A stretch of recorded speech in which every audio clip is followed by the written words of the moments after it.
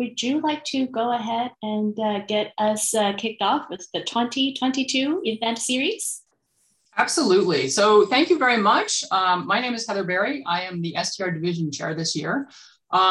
We are an organization that is run by volunteers. And so one of the things that I like to do is just thank people for all of the time that they're spending offering these events that are meant to help our members engage and to continue to socialize. So this is our first event of 2022, and this is within our virtual symposia series. And so Gwen, thank you very much for organizing this series, and I'm happy to be here to kick it off. As Gwen mentioned, we have a lot of things that we do in STR. So I would encourage you to look at the calendar. I would highlight that the second Symposia series is coming up on January 31st. There's a couple of events in February. They're going to deal with teaching. And also our Meet the Theory session will really kick off in full force in the months of February and March. And so I would encourage you to look at the calendar and see what other events are coming. But so for today in particular, I really want to thank the organizers. So Gwen and Navid both organized this particular event. And I want to thank all the panelists for their time. We try to offer series that are going to be helpful to development, strategic management scholars, and everything that I'm seeing that's being offered and organized by all of our amazing volunteers. Really, I just think is fantastic. And so I just want to thank you, and I'll kick it back to Gwen so that you can actually start hearing the event that you came here to hear. So thank you, Gwen. All right. So I have a quick slide to give you a preview of all the wonderful events. So today, January 19th, we have cooperative strategies and organizational structure. And thank you, Navid, for putting the wonderful panel together. And then later, we have a scientific approach to strategic decision making coming up at the end of January. Then we have in February on non-market strategies. Ilgaz Arikan put together a panel talking about when do market versus non-market strategies help firms. And that will be followed by another event in March. So on March 17th, we'll have the behavioral theory of the firm, the perspectives of New York Carnegie scholars. Luke Ree is taking leadership on that. Then we will have a corporate and international strategy in April, led by Alvaro Cuervo Casra. And then we have theory of the firm and competitive advantage in ecosystems, led by Camera Miller and Elena Pakensakova. So that is the very exciting events. So please visit the website, follow us on Twitter, on Instagram. We have so much to offer to you. Now, let me get to pass the baton to Navid. All right. Okay. So I'm going to share my slides. So let me see. Okay.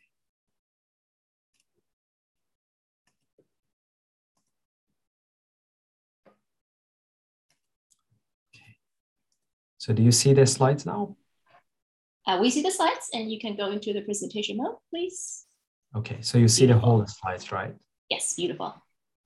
Okay, so just a moment. Let me just do this.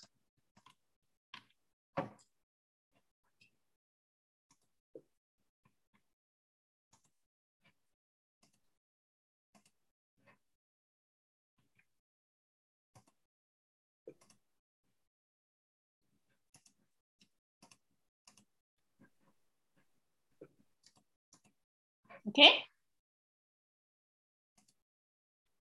All right. So do you see the whole slides, Gwen? I'm just yes, checking. It's the presentation mode now. Go ahead. Presentation mode. Okay. So, all right. Hi, everyone. Good morning, good afternoon, and good evening, depending on where you are. Thanks for joining Gwen, our panelist, and me. First of all, I would like to acknowledge the strategy division and Heather Berry's help in providing this platform. Also, a big thank you to our discussants and panelists for accepting our invitation to make this symposium possible. Today's symposium is titled Cooperative Strategies and Organizational Structure. All right. So as you know, for most firms, critical resources extend beyond their boundaries. A case in point is Apple and its partners. In fact, on its website, if you go to its website, Apple states that the Apple supplier list represents 98% of direct spend for material, manufacturing, and assembly of its products worldwide for fiscal year 2020, 98%. And Apple is just one example. In the pharmaceutical industry, cooperative strategies in various forms, in various governance modes, play a significant role in generating life-saving innovations. But creating value through cooperation depends on several factors. The column on the left in the table below includes determinants of relational rents, which are nicely summarized in Dyer and Singh's well-known paper in AMR 1998. On the right, you can see the sub-processes. I'm not going to go through these one by one. You are familiar with this famous paper. Literature on cooperative strategies have used this framework for explaining various facets of alliances, including their formation, performance, and termination. However, due to methodological and perhaps theoretical reasons, we often ignore the fact that firms are made up of people, some of whom are dedicated to the alliances. These individuals are, in fact, their firm's interfaces in interacting with other firms. So in today's panel, we are going to suggest that there is an advantage in zooming in on firms and instead of anthropomorphizing firms, look inside to better understand the dynamics of cooperative strategies. In the alternative representation adopted from a relatively unknown book chapter by the well-known organizational scholar Stacey Adams in 1976, Partner A and Partner B each dedicate a group of their employees to the alliance. They are represented by the red circles. So HR Human Resources A and HR Human Resources B, as you can see here. At the same time, these individuals interact with other employees inside the firm. So they play a dual role. These individuals make up firms' interfaces and play boundary spanners roles. Their actions are facilitated and restricted by both formal and informal structure of their respective firms. To discuss this issue, Gwen and I are joined by 5 scholars and friends. First, Xavier Castaner, who has conducted fascinating studies on cooperative strategies, is joining us from Lausanne. He will be the discussant of the papers. Trevor Young from Cott's School of Business at University of Pittsburgh. We'll talk about external cooperation as a contested decision, intra-organizational power, team dynamics, and risk perceptions. Neus Palomeras of the Department of Business Administration at University Carlos III of Madrid will discuss staffing decisions in alliances. Adam Kleinbaum from Tuck School of Business at Dartmouth College will discuss a network lens on cooperative strategy, challenges and opportunities.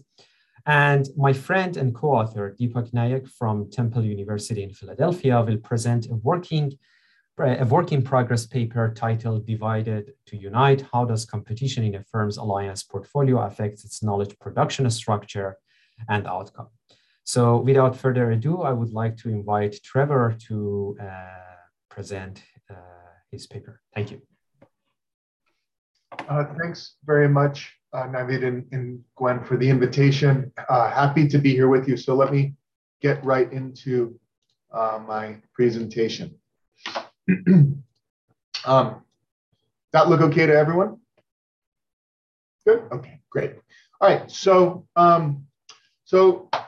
external cooperation, the contested decision, team dynamics, intra-organizational power, and risk perceptions.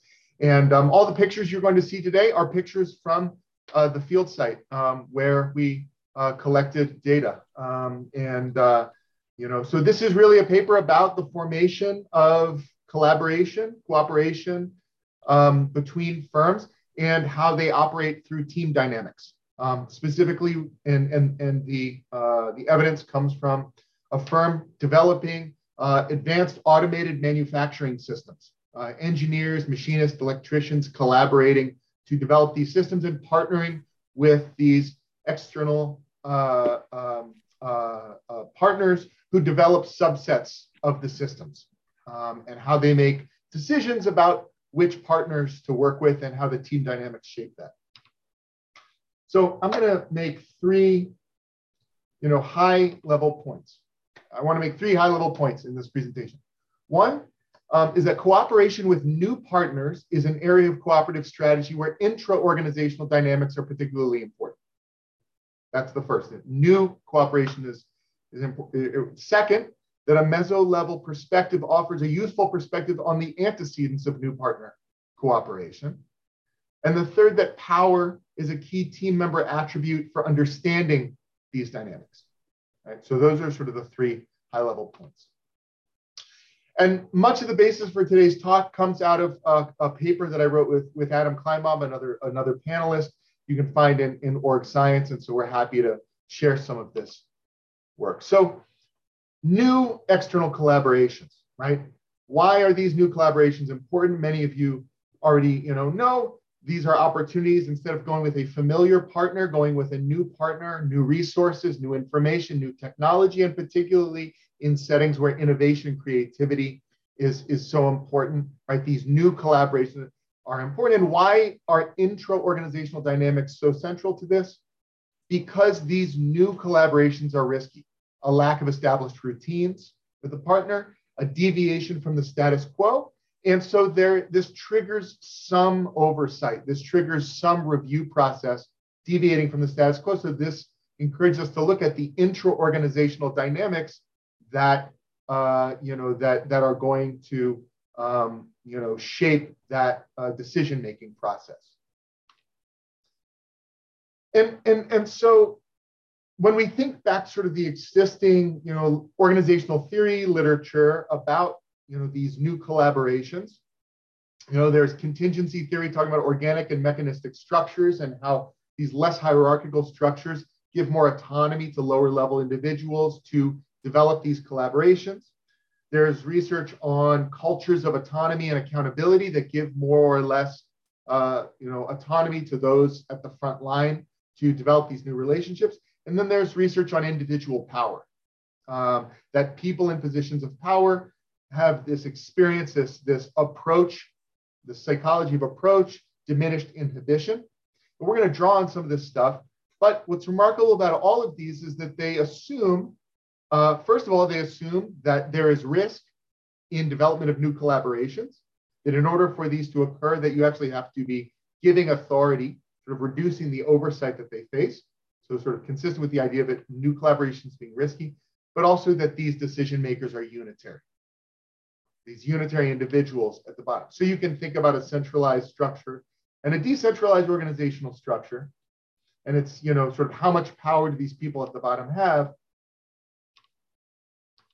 But actually the dynamic, in many settings is something more like an interdependent project team, especially in these knowledge intensive settings. And so that's what we're going to focus on, right? This team dynamic of decision making shaping the formation of these novel relationships. And so drawing on prior teams research on the dynamics of new idea integration, we can think about an initiator role, right? The person who's proposing a new collaboration, proposing a new relationship, possibly the person who has the prior relationship and brings it into the team. And then the role of the other team members as audience members, responding to it, supporting it, challenging it, questioning it. Two distinct roles shaping new collaboration formation. And the prior literature tells us that power, people's approachment, their psychology of this approach or disinhibited mentality is going to shape their behavior. Previously, just thinking about unitary actors, in a sense, just thinking about that initiator role, but not considering that audience member role. That literature has also not thought about types of power. And so that's something we bring into this, that power can have different degrees of legitimacy, formalization, and stability. Right? Power can be formalized, stable in a role, or it can be more fluid. For example, the informal power you hold through your social relationships within the firm. And these in turn are going to have different effects. So while we anticipate that initiators with more formal power are going to be more likely to promote these novel relationships, actually, when you think about the role of the audience member, the other members of the team, they might be in positions of formal power, also more likely to challenge, as see their role as sort of to question, right? Think about that senior faculty member in your research team, right, who feels quite emboldened to question the ideas that you have. But with respect to informal power, right, this is a much more fluid, less visible source of power, something that people are at greater risk of losing. And so we actually anticipate risk-averse behavior, that people in positions of power, when their power is informal, might avoid developing new relationships. And they might be more likely to challenge those new relationships as audience members in order to avoid the potential negative consequences. Let's just stay with the familiar option that we have. Now, one of the challenges of doing this kind of work is the kind of data that you need to do it. And so this data was collected from a firm building these multi-million-dollar systems of advanced automated equipment. Imagine the factory of the future with people not actually working in it and lines and rows of machines. These are $1 to $5 million projects. And companies actually hire these firms to design, build, and install these systems. And within these complex systems, you have sub-components that are developed in collaboration with external robotics experts or pneumatic control experts or vision systems experts. There's complex technology that gets integrated into these systems. And so these companies don't develop the technology themselves, they work with external partners. So within the firm, you have projects and project teams, and then within the project teams, they're making decisions about who they're going to collaborate with. And so in order to get data on all this stuff, one of the obstacles, as Navid pointed out, is access to data. And so what we did is we got access to their internal ERP systems.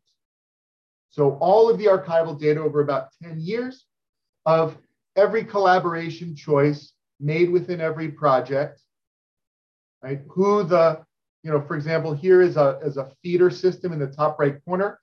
This feeder system has to feed a particular part into the system at a particular rate, get it into a particular position, right? Highly calibrated, highly specific. Who are they going to work with to develop that sub-technology? So you need information on the collaborator. You also need information on the content of the work that they did with them. Then you need information on who within the team led that collaboration and who within the team was working at different. So you need detailed personnel data on the project team over time. You need performance data. You need data on the collaborators. And so this internal archival data is particularly valuable in this regard. So that's what we relied on. To capture formal and informal power, this firm happened to be a partner structure, as many professional service firms are. So we can distinguish between people who are partners and people who are associates in the firm. A coarse, but very clearly delimited distinction. And then with Adam's help and Adam's expertise in looking at social networks, we were able to analyze people's histories of prior collaboration and developed a measure of informal power based on how much collaboration and position in people in the network of prior collaborations as a metric of their influence, their informal influence within the organization, just on who they had worked with, who they sort of had familiarity with. So we're trying to predict whether they choose a novel partner or a familiar partner based on whether the initiator, the person who's listed as the lead on that collaboration, is a position of formal power, a position of greater informal power, and then the audience members as well. What formal or informal power do they have?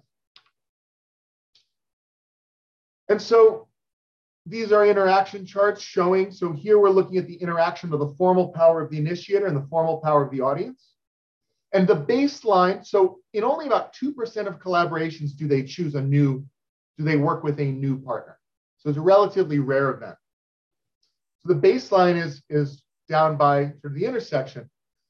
But the orange line is when there is an initiator with formal power. When they have formal power, they are 2 to 3 times as likely to work with a novel partner, but only when the other members of the team, okay? So on the x-axis, we have the teammate formal power, only when they are low in formal power.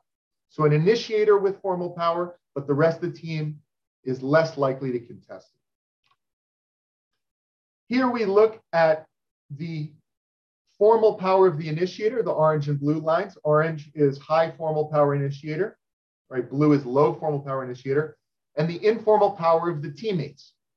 So looking at the interaction of these two types of power, and here again, a high formally powerful initiator combined with a low formal power audience leads to, right, these new relationships.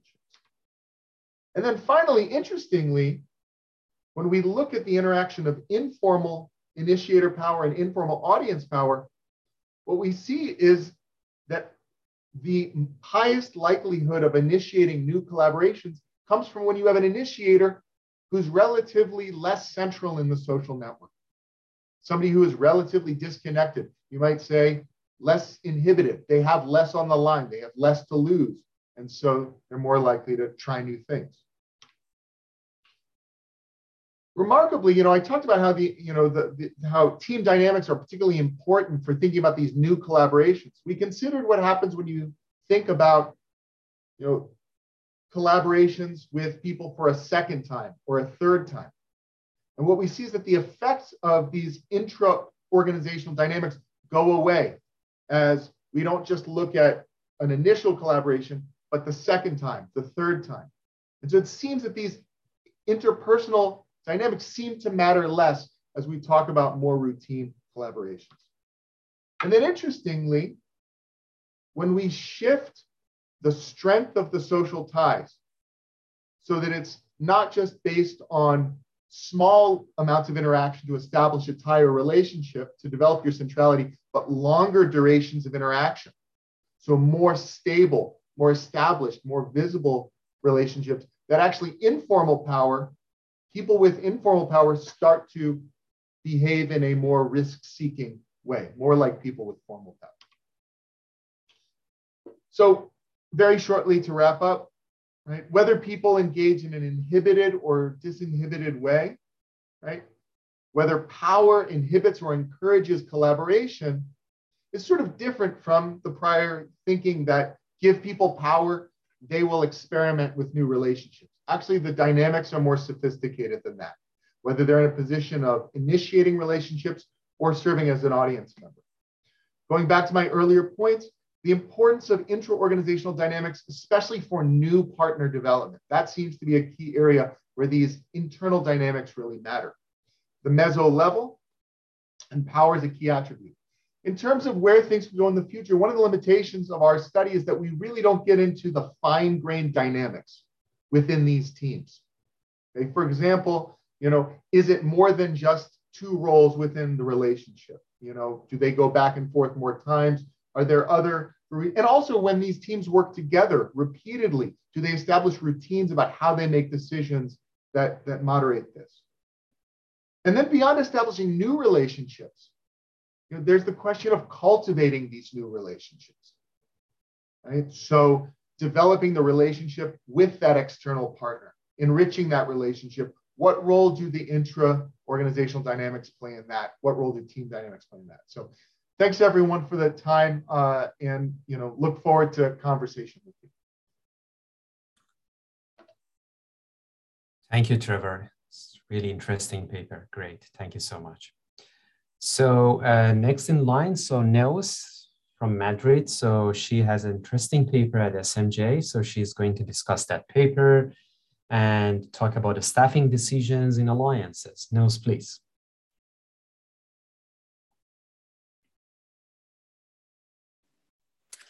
Okay, thanks a lot. Can you see the screen, the PDF?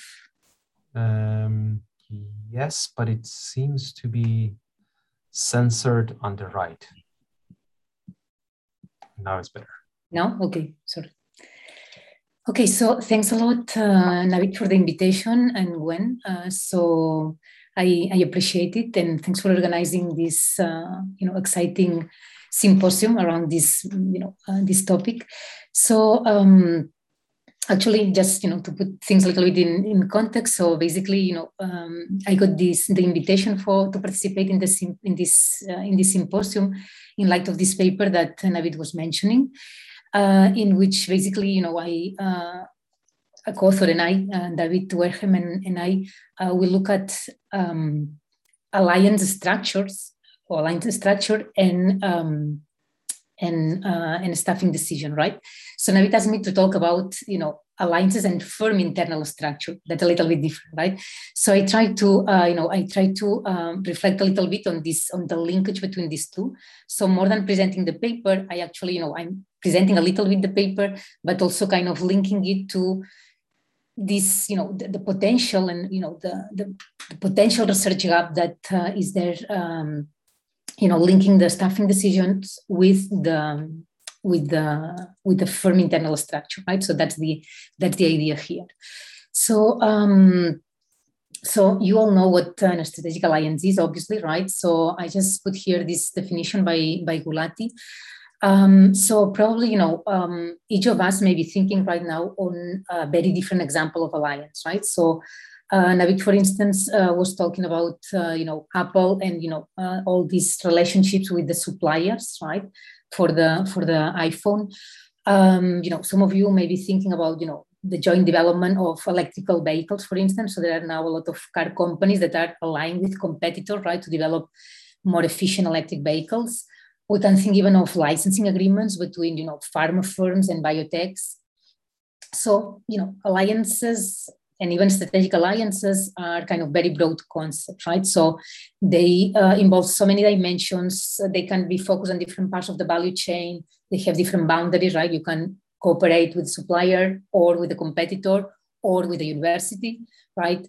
And there are many different structures, right? So equity and non-equity, and in the non-equity, there are a lot of types. So you all know this. So my point here is that, sometimes kind of we are a little bit ambitious, right? And we want to explain kind of, let's say, we want to explain something that could be applicable to all alliances. And that's something that's a little bit difficult, right? At least some challenging. So what I will do, this very generic talk sometimes is actually detrimental, I think, to the research, right? So it sometimes complicates the analysis that we want to do and the conclusions that we can reach. So what I will do today is to focus on what I know more. Actually, that's the R&D alliances. So this is a very specific type of alliances in which the most relevant asset is its knowledge, right? So basically, in this type of alliances, what firms try to do is to solve a particular technological challenge, thanks to the potential complementarities between the knowledge of the two firms, right? So the two partners or more than that, but let's say two. So it's about sharing knowledge in order to generate more knowledge, right?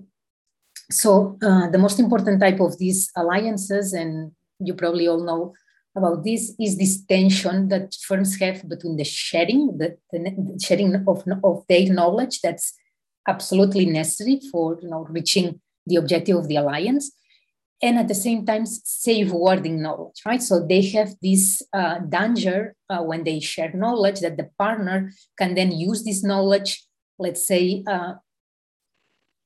it can use this knowledge, outside the alliance. So basically we talk about misappropriation of knowledge, right?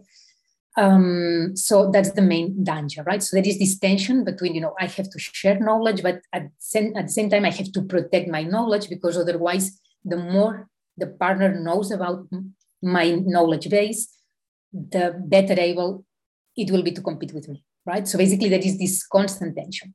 So what happens in the literature? So basically, previous literature has focused on the study, the majority, right? So there is a huge body of alliance literature, but so there is a set of papers, right, that try to study, how alliances are designed in order to tackle, let's say, this trade-off, right?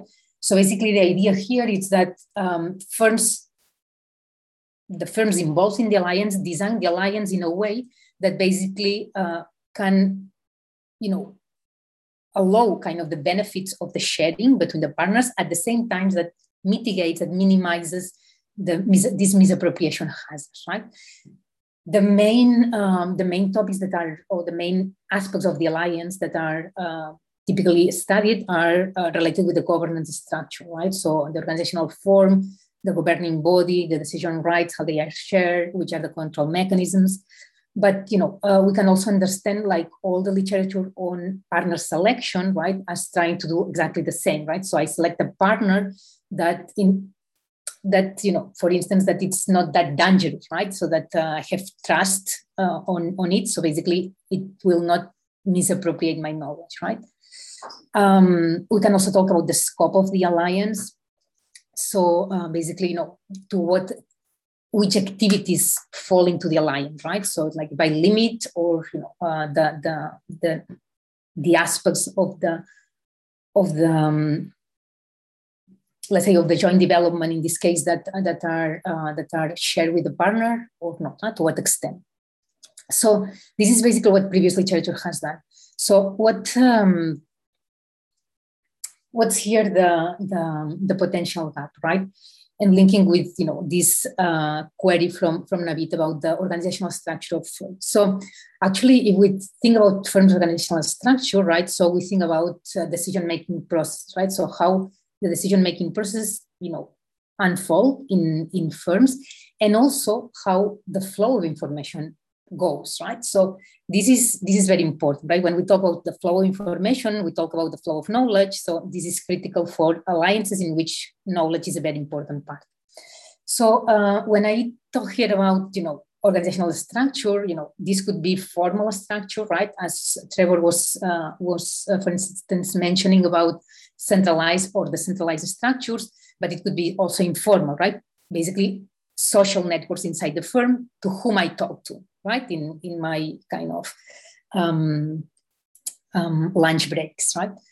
I used to talk, right? When everyone was at the offices. But so the point here is that, if you think about this, I had actually never thought about this. So this structure, right, may impact on many different aspects of the value creation and the value protection of an alliance. So even we can think even that this could be potential antecedents on the alliance formation and design. So let me go a little bit more specific. So I want to illustrate kind of these ideas in this decision of alliance staffing, right?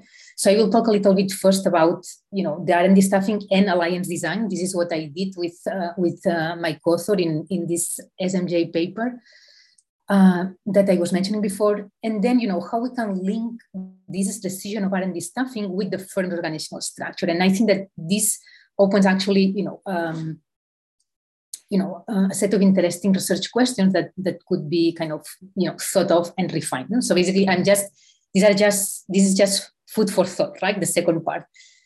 So, so let's start by the first block, right? So talking about the alliance design, right? And the R&D staffing. As Navid and Trevor said, right? So people, it's important, right? And I'm glad to see that, there is more and more people in alliances thinking about people, right? The people that's involved who is involved in the alliances.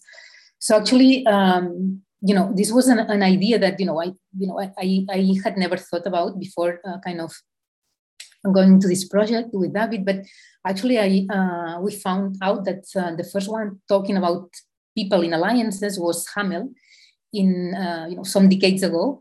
And he was actually noticing that, that when we talk about learning in alliances, that there is a lot of talking about learning in alliances, this learning, the majority of it takes place at the lower levels, right? And by lower levels, he meant, at the level of the employees who were there working with the employees of the other company in order to develop jointly something, right? Some product, right? So, and he was noting, right, that, they were acquiring knowledge and they were also kind of defending the knowledge to leak to the partner.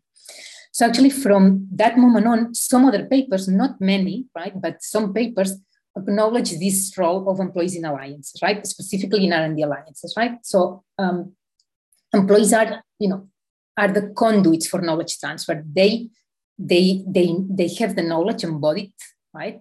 And they are the ones who can transmit it better, right? So they are they transmit the knowledge from the firm to the alliance, and from the alliance to the firm, right? So, and the alliance means the other partner, right? So the point here is that they are important conduits for knowledge transfer, but at the same time, and this is like intrinsically linked, they are also the source of knowledge leakage, right? And this is the problem.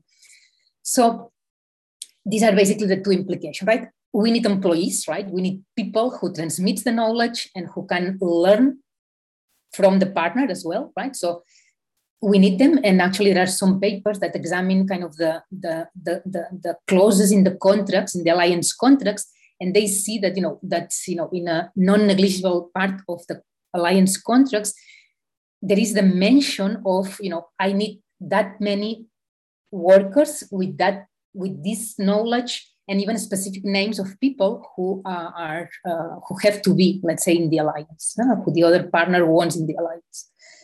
So this is one implication. The other implication is that, that we can basically design mechanisms, and this is what the literature has suggested, is that we can design the alliance, the structure of the alliance, in a way that minimizes the knowledge leak, the knowledge leakage. So in this sense, all the literature mainly had focused on the formal structures, right, that restrict knowledge flow. So it's like, okay, I send someone to the alliance, but I will try to make sure that they don't talk too much, right? So basically, it was about restricting the knowledge that they were sharing with the partner.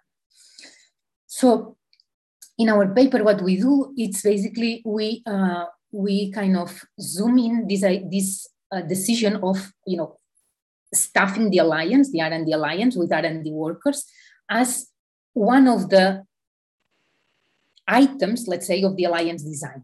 Right. So the idea here is that, okay, if I have to devote workers, obviously, to the alliance, this selection, the selection of the workers that I allocate to the alliance, can take into account the misappropriation risk that it involves sending them, allocating them into the alliance. Right.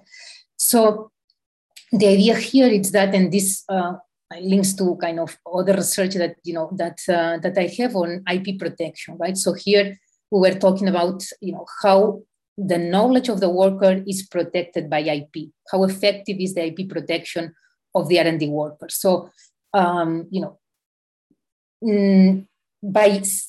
allocating to the alliance someone who has a stronger protection, this means that that she will share the knowledge, but it will be protected against misappropriation. Why? Basically, because even if the partner learns about this knowledge, it will not be able to use it, right? The more protected this knowledge is by IP, the less able it will be to use this knowledge afterwards outside the alliance, and that's the idea. So these are kind of the findings. So we find that we go to the inventor level, right, and we try to characterize inventors and their protection, right. So we do this analysis, and that's what we find, right. Everything else equal. So inventors with similar knowledge backgrounds, right. If we compare them, so it's more likely that they are staffing collaborations, those that are more protected, right? And we also find that this effect is stronger, is more salient in alliances in which we can anticipate a higher risk of leakage, right? So basically where the other structural mechanisms are not as strong. So this is very briefly our paper, right? So, and this is kind of, how we link these staffing decisions with the alliance design. We consider that staffing can be one element of the design of the alliance. So going to the, how this can be related with the firm's structure, right? So going back to this idea of the two main objectives, right, of the alliance, the learning and the misappropriation risk. So if we think about, the learning, that's something that we don't explicitly talk about in our paper, but we can think that, these workers participating in alliances, they are gatekeepers and they are bringing the knowledge from the outside to the company, right? But I mean, is that the end of the story? The end of, probably that's not, right? So in all the literature about knowledge and learning, so we know that what we want is that the knowledge gets spread into the company, right, into the firm. So basically, it's very, very, very important, the internal knowledge flows. And what's a very important determinant of the knowledge flows? It's the internal structure of firms, right? So basically, so if if the staffing decision involves sending some inventors, some researchers that can then spread more this information, across the firm. This could be, one element that could be important in this decision, right? To staff alliances. So here, I'm thinking about, the structure of teams. I'm thinking about, going back to Allen's, for instance, how, whether, people is collocated or not when they work together, the size of teams, the size of departments, the interconnectedness between them. So all this could actually we know that it plays a role in the knowledge flow. So probably it plays a role also on how the knowledge gets spread after a collaboration, right? And obviously the informal structure as well. So thinking about how the firm structure affects the success of an alliance in terms of the learning, we can think that, it's very, very important, right? Because it determines part of the success of the alliance. That's, the learning potential. The other side of the story, that's the protecting knowledge, like the sharing and protecting, and these are two sides of the same coin. So, here the thing, it becomes everything more interesting even, right? So basically the idea here is that, so we can think about, and these are examples, just examples, right? So there are different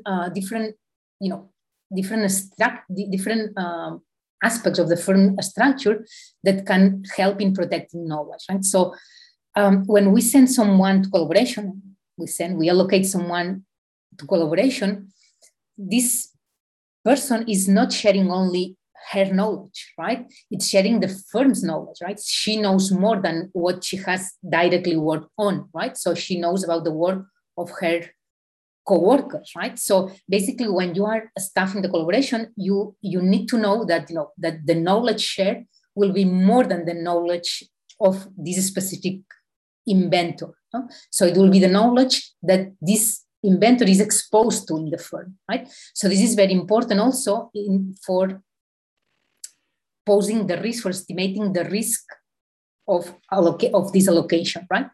So here we can think, for instance, about the division of labor in teams, right? So there is there are certain papers, right, and probably you know about them, that talk about the complementarity or substitutability of the knowledge in the design of team, right? So when you design a team, you can design the work in a way in which everyone knows a little bit of everything, right? So basically, they have complementary knowledge, or that everyone has an overview of everything, right? So this would be substantive knowledge, right? So if the work is designed in a way in which the knowledge of the different members of the team is complementary, then this knowledge will be more protected, right? Because everyone knows only a piece of it, right? Not the whole story. Let's think about an innovation, right? The generation of an innovation, right? If everyone is very specialized on a given part of the development of this innovation, this knowledge is more protected towards the outside, whether these people move or whether they go into an alliance, right? To work with workers of another firm. Alcácer and Zhao, for instance, they talk about R&D teams that were co-located or not, and in settings in which there was a high risk of competitors learning about the innovation of a given team, they were observing that actually what firms were doing were forming teams in which people was was not collocated. So the knowledge gets more dispersed, right? So all these are characteristics of the team design that influence in, how much the inventor that's allocated to staff a collaboration can share with the partner, right? And think that many times this sharing is is unintended, right? It's unconscious, right? So thinking also about and linked to this idea of the complementary associative knowledge of the members of a team in general, right? So if your workforce in the firm is more specialized or more of a generalist type, this may have an effect as well, right? So again, a generalist type probably knows more about what's happening at the firm, and it's more able to transmit many things that are going on in the firm, right? Many types of knowledge. If it's specialized, right? So probably you as a firm, more exactly what this inventor is going to share. So basically, it's more the limit. It's more limited what he or she is going to share, right? So obviously here we can talk about the formal network of collaborations as well, the number of collaborators that an inventor has, the intensity of the collaborations, or going back to the informal social network, right? That's much more difficult to measure, but it's there. So all these are kind of, items of the firm internal structure that can affect, the risk that I have as a firm when I allocate an inventor to a collaboration, right? And probably, this list can be longer. This is just food for thought. So also, like when we're talking about IP protection, for instance, in our paper, actually, this is, the possibility to adopt this strategy of selecting staff that's particularly well protected in terms of IP. This is possible when you have a minimum size at the firm, right, and at the research team level, and a minimum specialization of the workforce. Otherwise, you don't have this flexibility, right, to whom I send, right? So I have, I do not have otherwise different people with the same or very similar knowledge and different IP protection, right? So here the size of the structure of the workforce is also a determinant, right, of this decision. So well, this is just kind of some thoughts related to the firm's structure and that involve R&D workers and affect mainly the knowledge flows that can potentially affect both value creation and value protection in an R&D alliance. So I think that this opens up an interesting set of research questions that can be addressed. The problem here, as always with alliances, is that this is challenging to disentangle, especially empirically. So this is kind of something that has to be really thought, right? So the point in alliance is that there are many decisions that happen at the same time. So it's difficult to disentangle them, right? So, but I think that this is only kind of the tip of the iceberg, right? So, and I think that it has been good. Like this symposium is good in order to kind of give us a little bit of food for thought in this line. So, thanks a lot, Navid, for asking me to participate. Thank you, Neus. Very interesting work and very insightful comments. Okay, so next, Adam Kleinbaum. So a network lens on cooperative strategy, challenges and opportunities. Adam, please. Thank you so much, Navid. And thanks everybody for being here. So Navid asked me to join the symposium, even though Trevor has already presented our paper.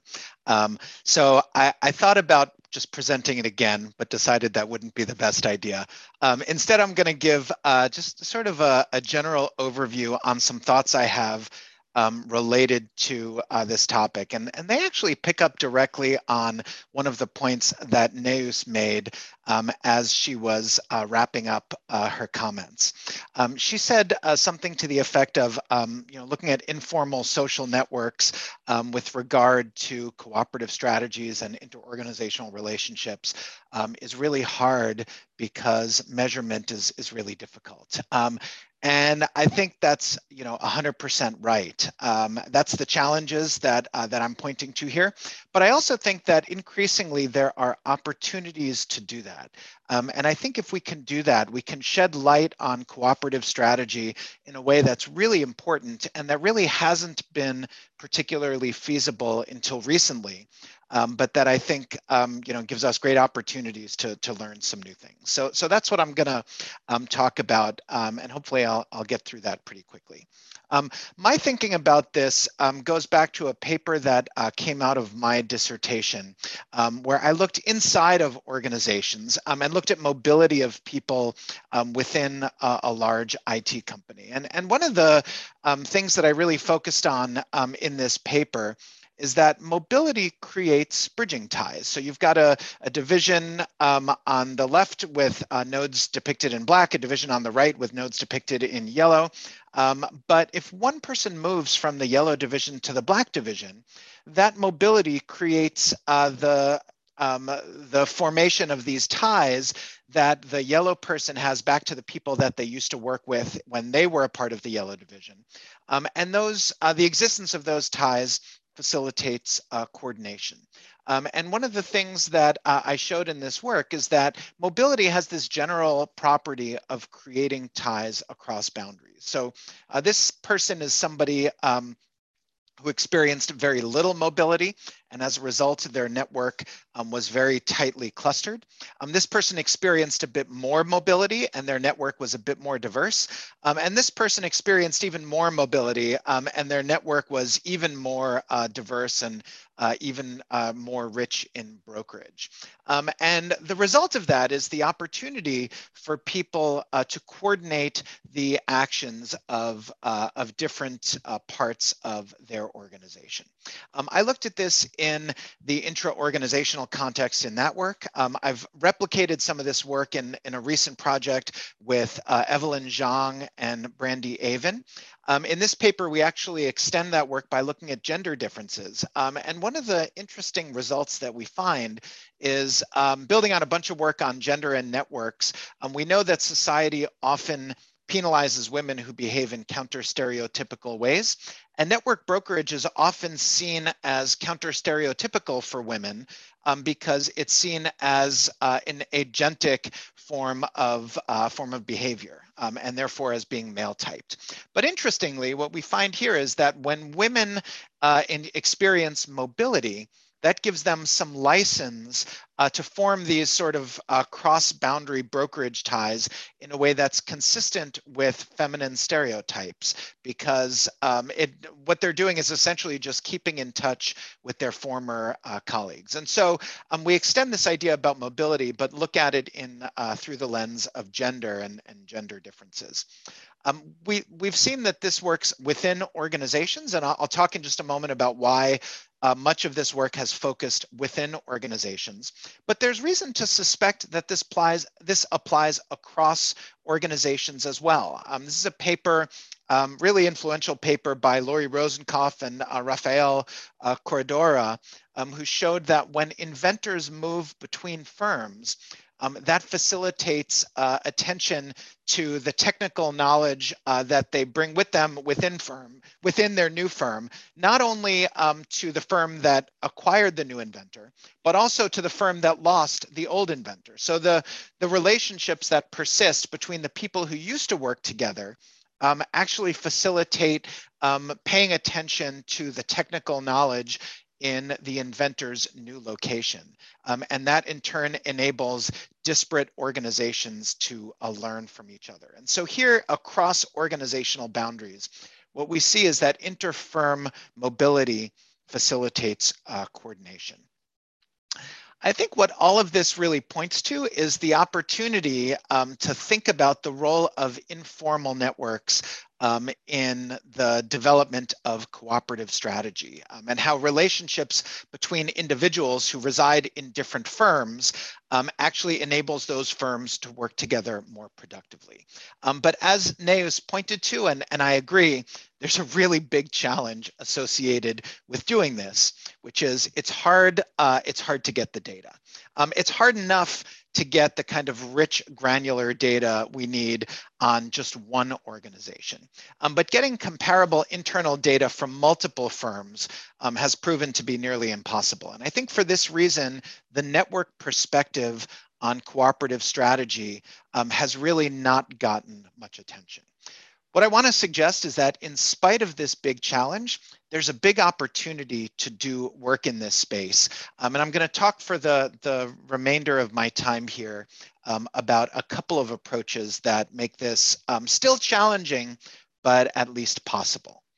The three general approaches are using inter-unit activity within a single organization as a proxy for inter-firm activity. This is the approach that has been mostly done to date, but also two other approaches that build on network research, which I'm calling here egocentric approaches and whole network approaches. And I'll describe what I mean by each of those. Using inter-unit activity as a proxy for inter-firm activity is basically what most of the research to date has done. It's what most of my work has done, the work that I introduced at the beginning, where we look at people who move between units within a large firm. And the reason that we did that, and we actually, in both of the papers that I cited, we describe that as a strategic research setting for studying this, because when you look at a single broad firm, you can get data across all the different units of that firm that is directly comparable to each other. And that enables you to make inferences about mobility between units and the consequences of that mobility. And on the one hand, that ability to get data from a single firm, I think has been very generative. It's led to a lot of insights. But the challenge is that it really is still intra-organizational. And so to the extent that we're interested in cooperative strategy, it's not exactly the same thing. And so I'm going to focus the rest of my time on these two other approaches. The first one I'm describing here as an egocentric network approach. So what do I mean when I say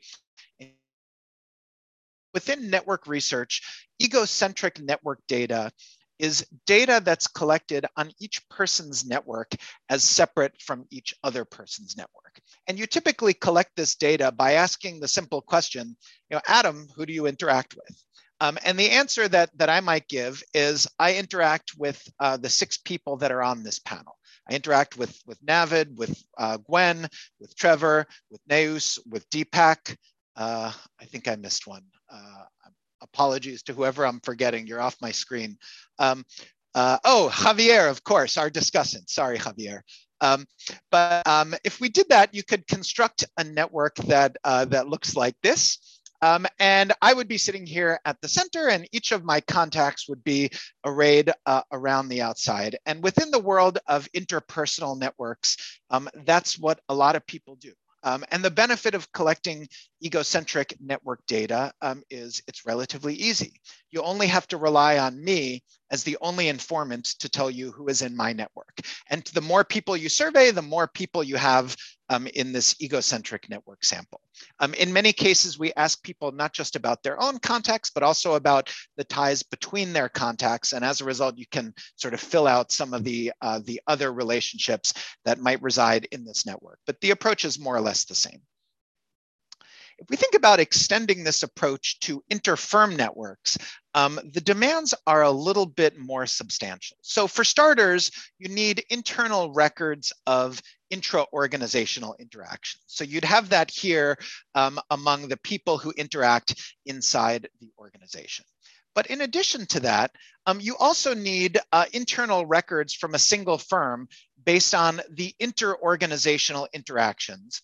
And you need those at the individual level. So this is the example that Trevor gave in his talk about the purchase orders that we used in the paper that he presented to construct networks both within the organization, but also linking our focal firm to other firms. And if you could read the fine print on this purchase order, which I know that you can't, what you would see is it would list the name of the company that was supplying the component.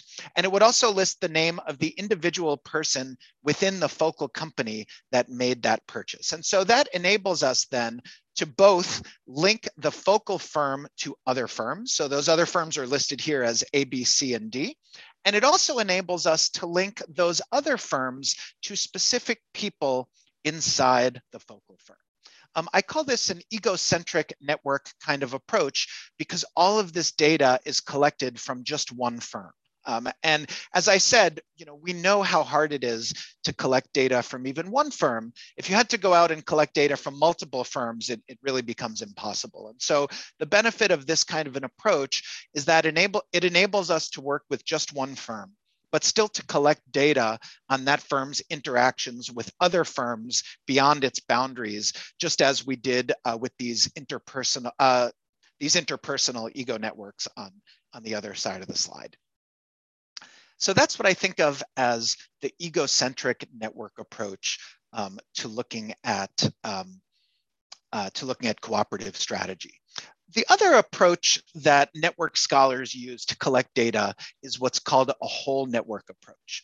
And in a whole network approach, rather than focusing on a single person and asking them only who is in their network and treating that egocentric network as separate from the other egocentric networks that might also be in your sample, a whole network approach involves defining a bounded community and getting data on everyone in that community as they link to everybody else. So as an example of this, I've done a number of studies based on data that I collected in my core MBA class at Tuck.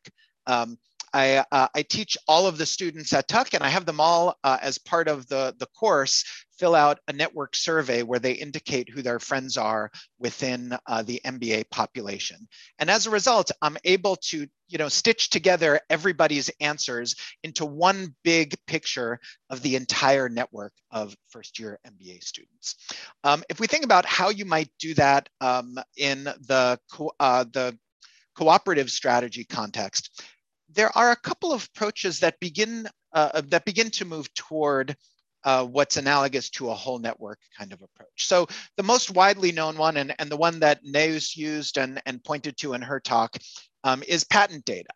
And of course, we know the strengths and weaknesses of patent data. They're readily available.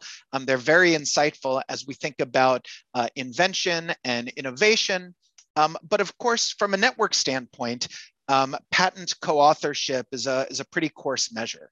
There are a lot of interactions that happen that don't give rise to patent co-authorships. And so because of that, there are a lot of interactions that might be relevant to cooperative strategy that are missing from patent data. That's the one that historically has been available, but recently there are increasingly other sources as well. So Wei Ang did an amazing dissertation where he collected a significant sample of LinkedIn data. And using LinkedIn, he was able to link individual people not only to firms, but also to each other, and essentially map out a network map of how people interact both within their organizations as well as across organizations. You could imagine that this is a way that you could easily stitch together something that begins to resemble a whole network within a given context.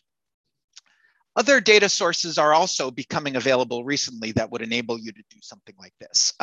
For my dissertation, I collected email data from a single firm. So in that sense, it was really just a single firm study. But one of the things that I said at the time was, well, wouldn't it be great if there were email data like this from a whole bunch of firms that we could assemble and stitch together? Well, fast forward now more than 10 years since I collected, close to 15 years now, since I collected my dissertation data. And data like this exists in the cloud. And so cloud-based electronic communications data enables us to potentially knit together the communication network of a large population of individuals across the firms that they work in. So Abby Jacobs and Duncan Watts have a paper out recently in Management Science that looks across 65 large firms and almost 1.5 million users. An even bigger data set, Rafaela Sadoun, Jeff Polzer, and others looked at 3 million users from 20,000 firms, similarly using cloud-based email data. in all of these cases, the data were aggregated for them by the company who provided it. And so they don't have the kind of level of granularity that you would need in order to do quite exactly what I'm describing. But in the world we live in today, there are numerous companies who have something resembling whole network data that would allow us to do this. LinkedIn has it, Facebook certainly has it, companies like Microsoft and Google have it. And so I think the opportunity is there to do this kind of work. And I hope that as people think about the sort of next frontiers in cooperative strategy, that you keep these approaches in mind and think about the role of networks in getting these things done. Thanks very much. Thank you, Adam. It's really amazing. Thank you so much. A really great summary and very insightful comments. Okay, so the next, Deepak Nayak from Fox School of Business. So he's presenting our paper. Thank you, Deepak. Can you see my screen? Yes. Here? Yeah. Okay. All right. So good morning, afternoon, and evening to everyone attending this symposium. I'm Deepak Nayak, and I'll be presenting this joint work with Navid, Ram Ranganathan, and Vivek Tandon.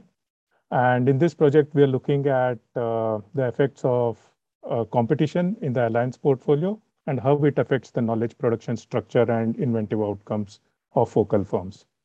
But before I begin, I would first like to thank Navid and Gwen for organizing this seminar, symposium, and to the AOM STR division for supporting them. I would also like to thank Xavier for agreeing to join us and giving us comments to improve this work.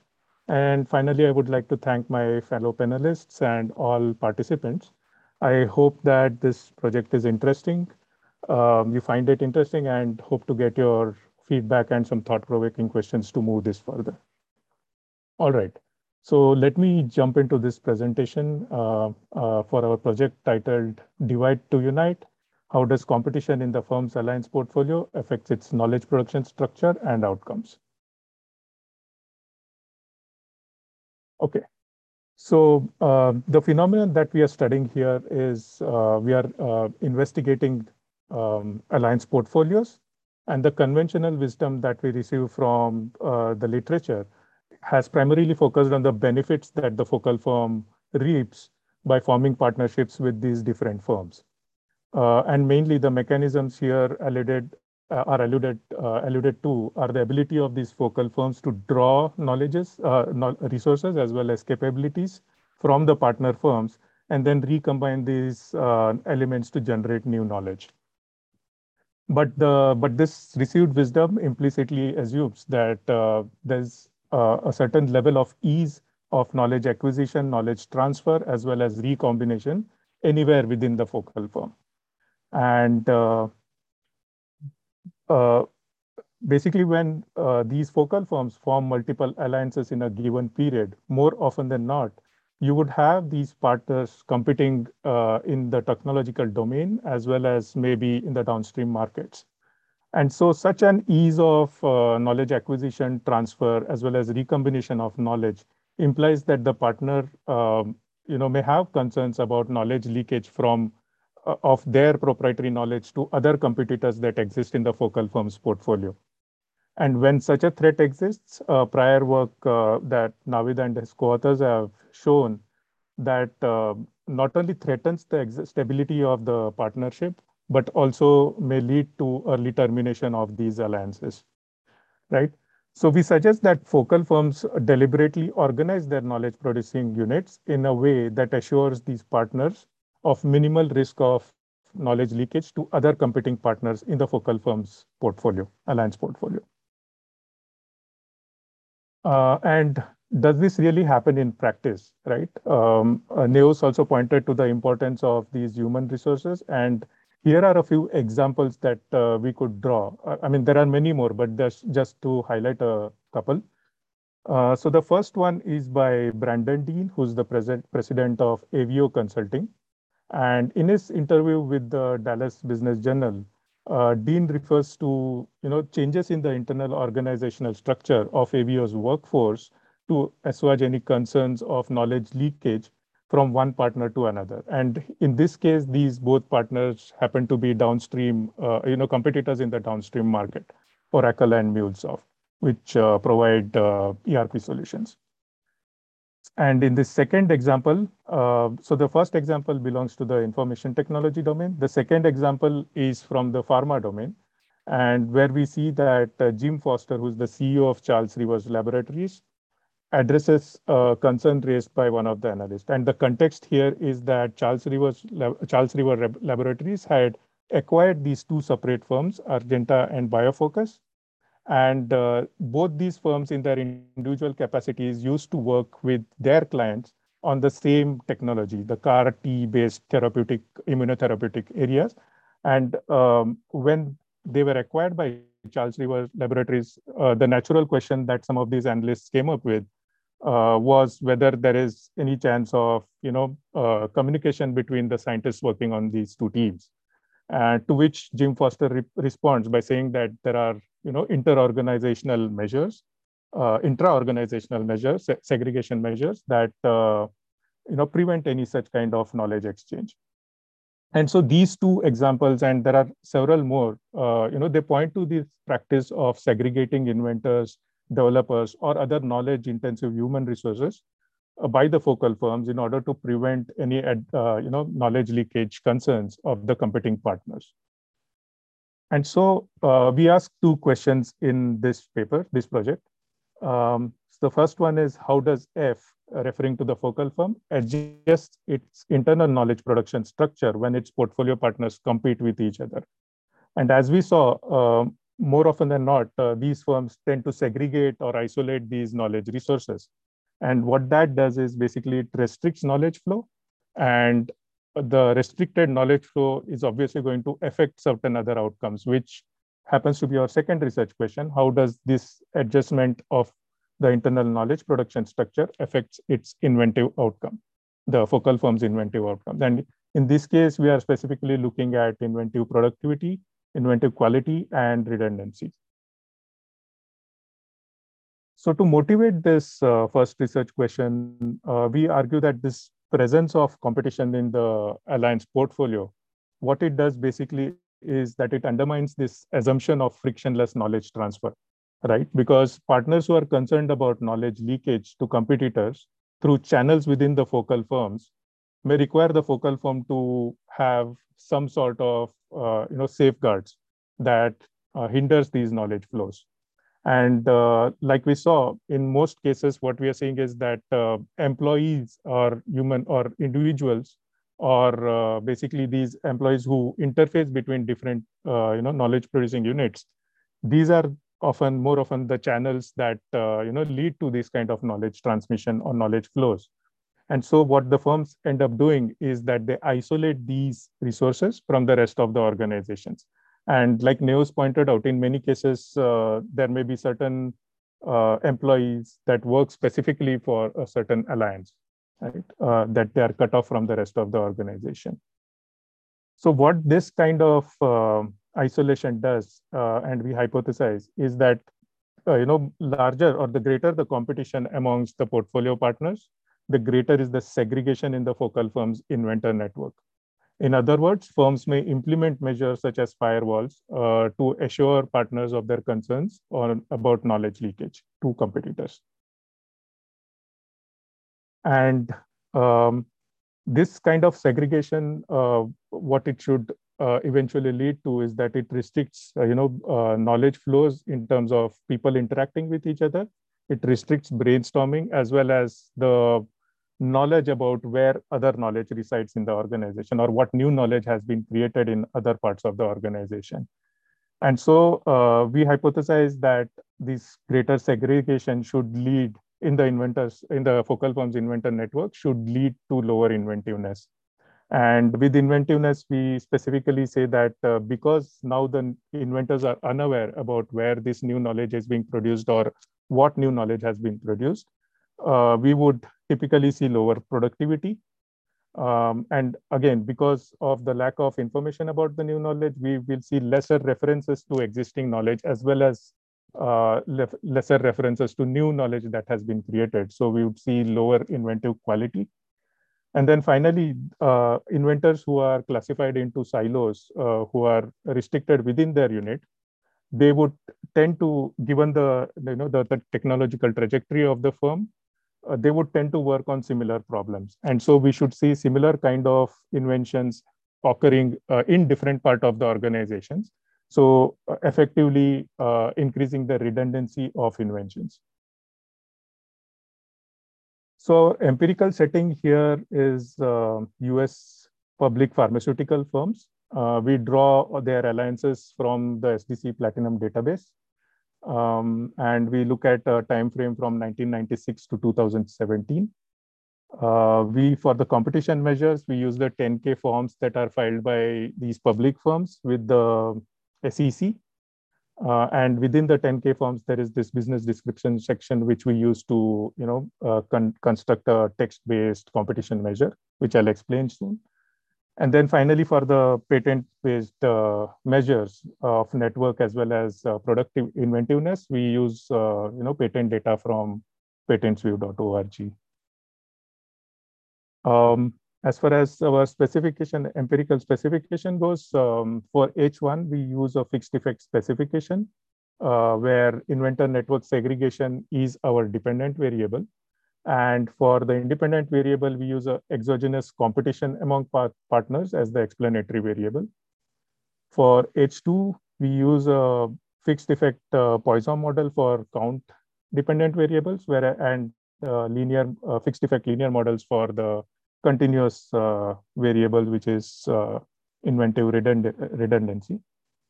And for the explanatory variable for H2, we use the predicted value of network segregation from the first model.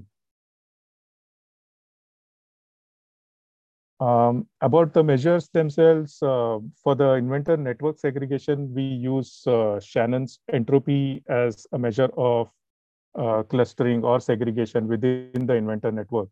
And what this measure does is basically it considers the completeness of an information network comprising a source, a receiver, and a channel for information flow. And the absence of any one of them tends to disorganize the network, or basically, cluster them apart, so that any new information that the source or the receiver gets, it becomes very highly uncertain. And so the high uncertainty is what we consider as the entropy measure here.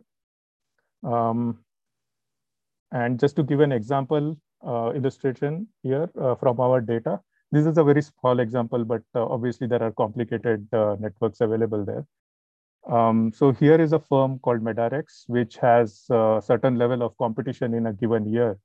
And then because of certain actions of the competing partners, Medarex has to cluster their network further. So we see an increase in the competition score as well as an increase in the entropy. And visually, what we are seeing here is that there is this large component which gets split into two smaller components, and they are now isolated. So there is lack of information flow between these two new components. And that is what contributes to the increase in entropy. Okay. So moving on, now this is the interesting part here, I believe. So we are using an exogenous competition measure. We construct this competition measure using the 10K forms filed by the partners with the SEC. And I believe that, so there is this, in this setup, the endogeneity is a key concern, because the firms can choose whom to form an alliance with or whom to terminate an alliance with. So what we do to overcome this endogeneity challenge is that we consider only the exogenous part of the competition. And to do that, what we basically look at is, changes in the competition score between, partners that exist in 2 consecutive years. And this part is basically the exogenous part, which is mainly because the focal firm itself does not have any bearing on the decisions that these firms take on their product line or maybe downstream market decisions. And I'll just explain what we do, how we calculate this. So let's assume that there is this focal firm F and it has 4 partners in T-1, which are A, B, C, and D. And let's assume that one of the partner leaves and we have a new partner coming in the next year, T. And the exogenous component here is basically the pairs of partners that existed in both the years, but the scores between these two partner pairs might have changed because of some decisions that they make for their product lines or maybe market decisions. And this is the exogenous component that we use to estimate H1. Whereas the endogenous component, which is because of the pairs of partners formed by the entry and exit of firms, this is what we ignore. And for H2, we use the standard measures of productivity and quality, which is the number of patents, granted patents filed in a particular year, and the number of forward citations that these patents receive as a measure of quality. For inventive redundancy, we consider the title and abstract of these patents, and again construct at an angular distance or a cosine similarity distance and a similarity measure using those keyword vectors. And then we use a host of standard control variables as well. And now coming to the results for H1, we see that the exogenous competition in the focal firms alliance portfolio does lead to an increase in inventor network segregation, and which gives support to H1. Whereas in case of using the predicted inventor network segregation, we see that it does have a negative effect on productivity and quality, and a positive effect on the redundancy of inventions, giving the overall support to H2, where we say that greater segregation leads to lower inventiveness of the focal firm. So to conclude, what we have here is we set to investigate the effects of competition in the alliance portfolio on the internal organization as well as knowledge production of the focal firms. And what we find is that higher competition does lead to higher segregation of the focal firms' inventor networks and consequentially lower inventiveness. And our main contribution here is that although previous literature highlights the ability of focal firm to capture value from its partners in the presence of portfolio competition, we show that such competition can actually undermine the value creation efforts of the focal firm. That was about it. I look forward to your question and comments. Thank you. Thank you so much, Deepak. And now the highlight of today's symposium. So Xavier, he has been very, very, very patient, and he has kindly agreed to stay a little bit longer. Thank you so much, Xavier. So, right. And then just interrupt a little bit. We typically have 90-minute as the schedule, but we are able to extend our meeting because it's virtual. So if you are able to stay, that would be fantastic. But if you need to jump off, please do come back to the recording that we will post on the STR YouTube channel. And we also have a lot of information in the chat room. So go ahead and save the chat if you want the information and reach out to the speakers. All right, Xavier, go ahead. Thank you. So first, let me congratulate STR leadership for this amazing and wonderful program of opportunities for portfolio opportunities to the membership already for almost 2 years. So this is remarkable. And also big congratulations and thanks to Gwen and Navid for putting together this really well-tight set of presentations and for inviting me to participate as a discussant. I had prepared some general comments and some more specific comments for each presentation, but I'm afraid I won't have the time to go through the specifics. I'll be happy to discuss that if my colleagues are interested, but I'll try to fold in some of that into the general comments. So I don't have a set of slides to rush through at this point in time. So just let me say, first of all, that in the text that Navid sent for this symposium, he said firms have been treated in the alliance literature as black boxes. And I think that today's symposium clearly shows that that's no longer the case, right? I think that all these 4 presentations show that people have been looking at the internal elements and how the focal firms' internal structure and dynamics affect the alliances, and also how the alliance context affects the firm. In the last presentation of Deepak of their co-author paper, it affects the internal knowledge production. So I think that this is very good. And obviously most of the papers are already published. So you can go and one has been doing a wonderful job of sharing those. The second sentence actually of Navid was saying alliances are often run by boundary spanners. And I think that this is a critical concept that indeed might have not been fully explored.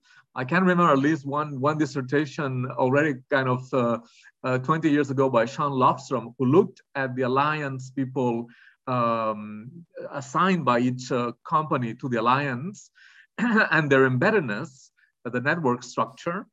But indeed, I think that there is much more to do drawing from the work that has looked at inter-organizational dynamics and the work of Tushman and Allen. So this is something that I would really kind of call for to draw from that literature on boundary spanners. Then he also mentioned the balance that those boundary spanners have to strike between 2 roles.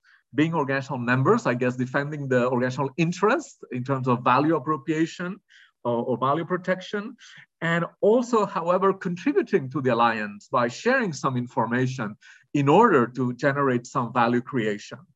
And this dual role, I think it's very important. And whereas in the alliance literature, we know probably since Sajak and Olsen 1993, this tension between value creation and value appropriation, I don't think that it has been studied at the individual level or at the team level. And so I think this is a very important avenue to pursue, for which we have already one reference that has not been mentioned. And it's also recent article published in AMJ in 2020 by Anna Bradstom and Dries Phams on international relations as political battlefields, how fragmentation within shapes relational dynamics between. I think this is also a very interesting paper, which actually talks about the dual relational dynamics, very much in line with this notion of the dual role that people assigned to alliances might have. So what else can I say in these few minutes that are left? Maybe 2 more things I would say. I think that there is a lot of potential to think about the dynamics of the interaction between the focal organizations and their alliance portfolio or their alliance network.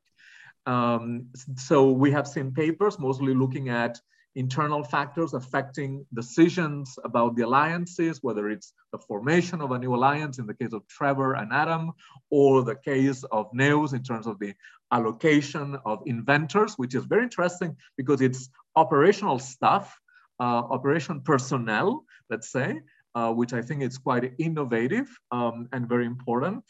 But there is also the influence from the alliances, which is kind of part of the external environment of the organization. So I think that in that sense, there is, the field is ripe for theorizing and empirical work on this over time interaction between these 2 levels of analysis, if you will.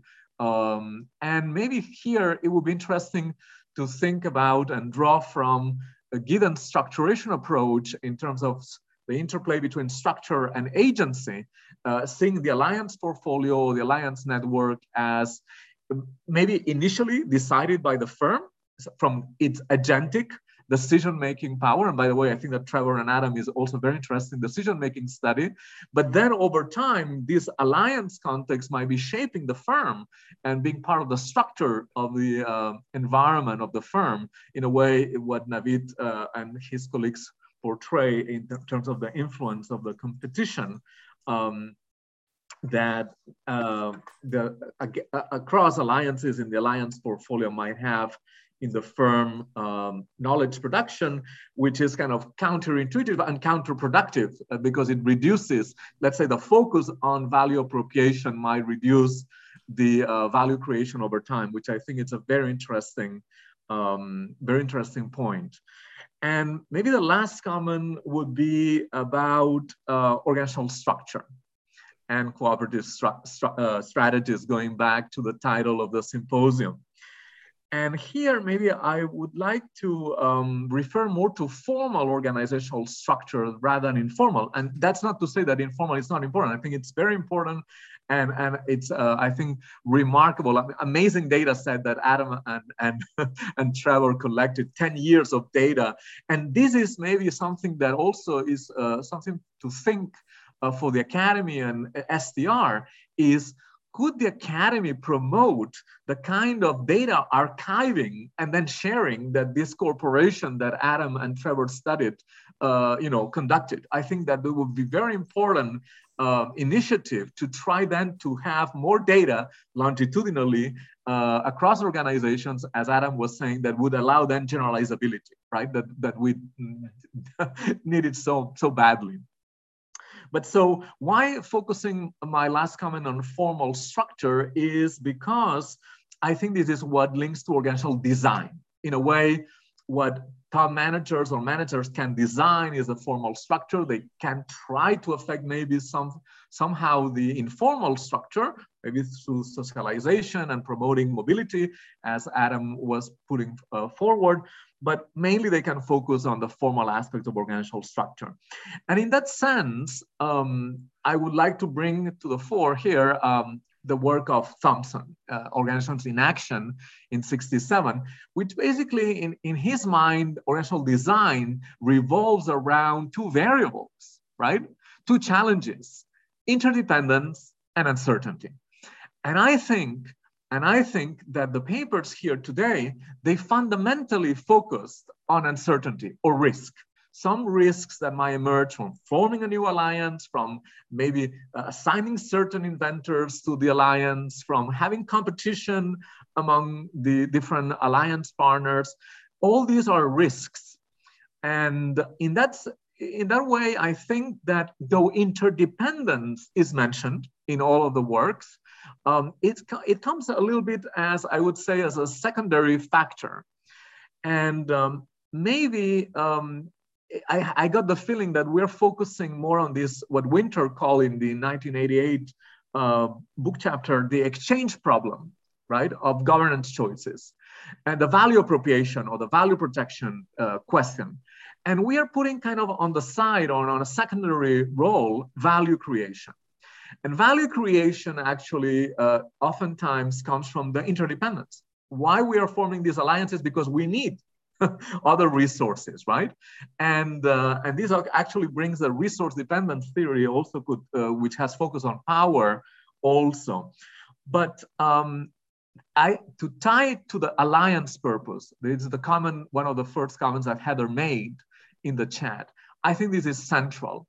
What is the alliance purpose? What were these alliances for? What kind of resource combinations they are actually trying to achieve?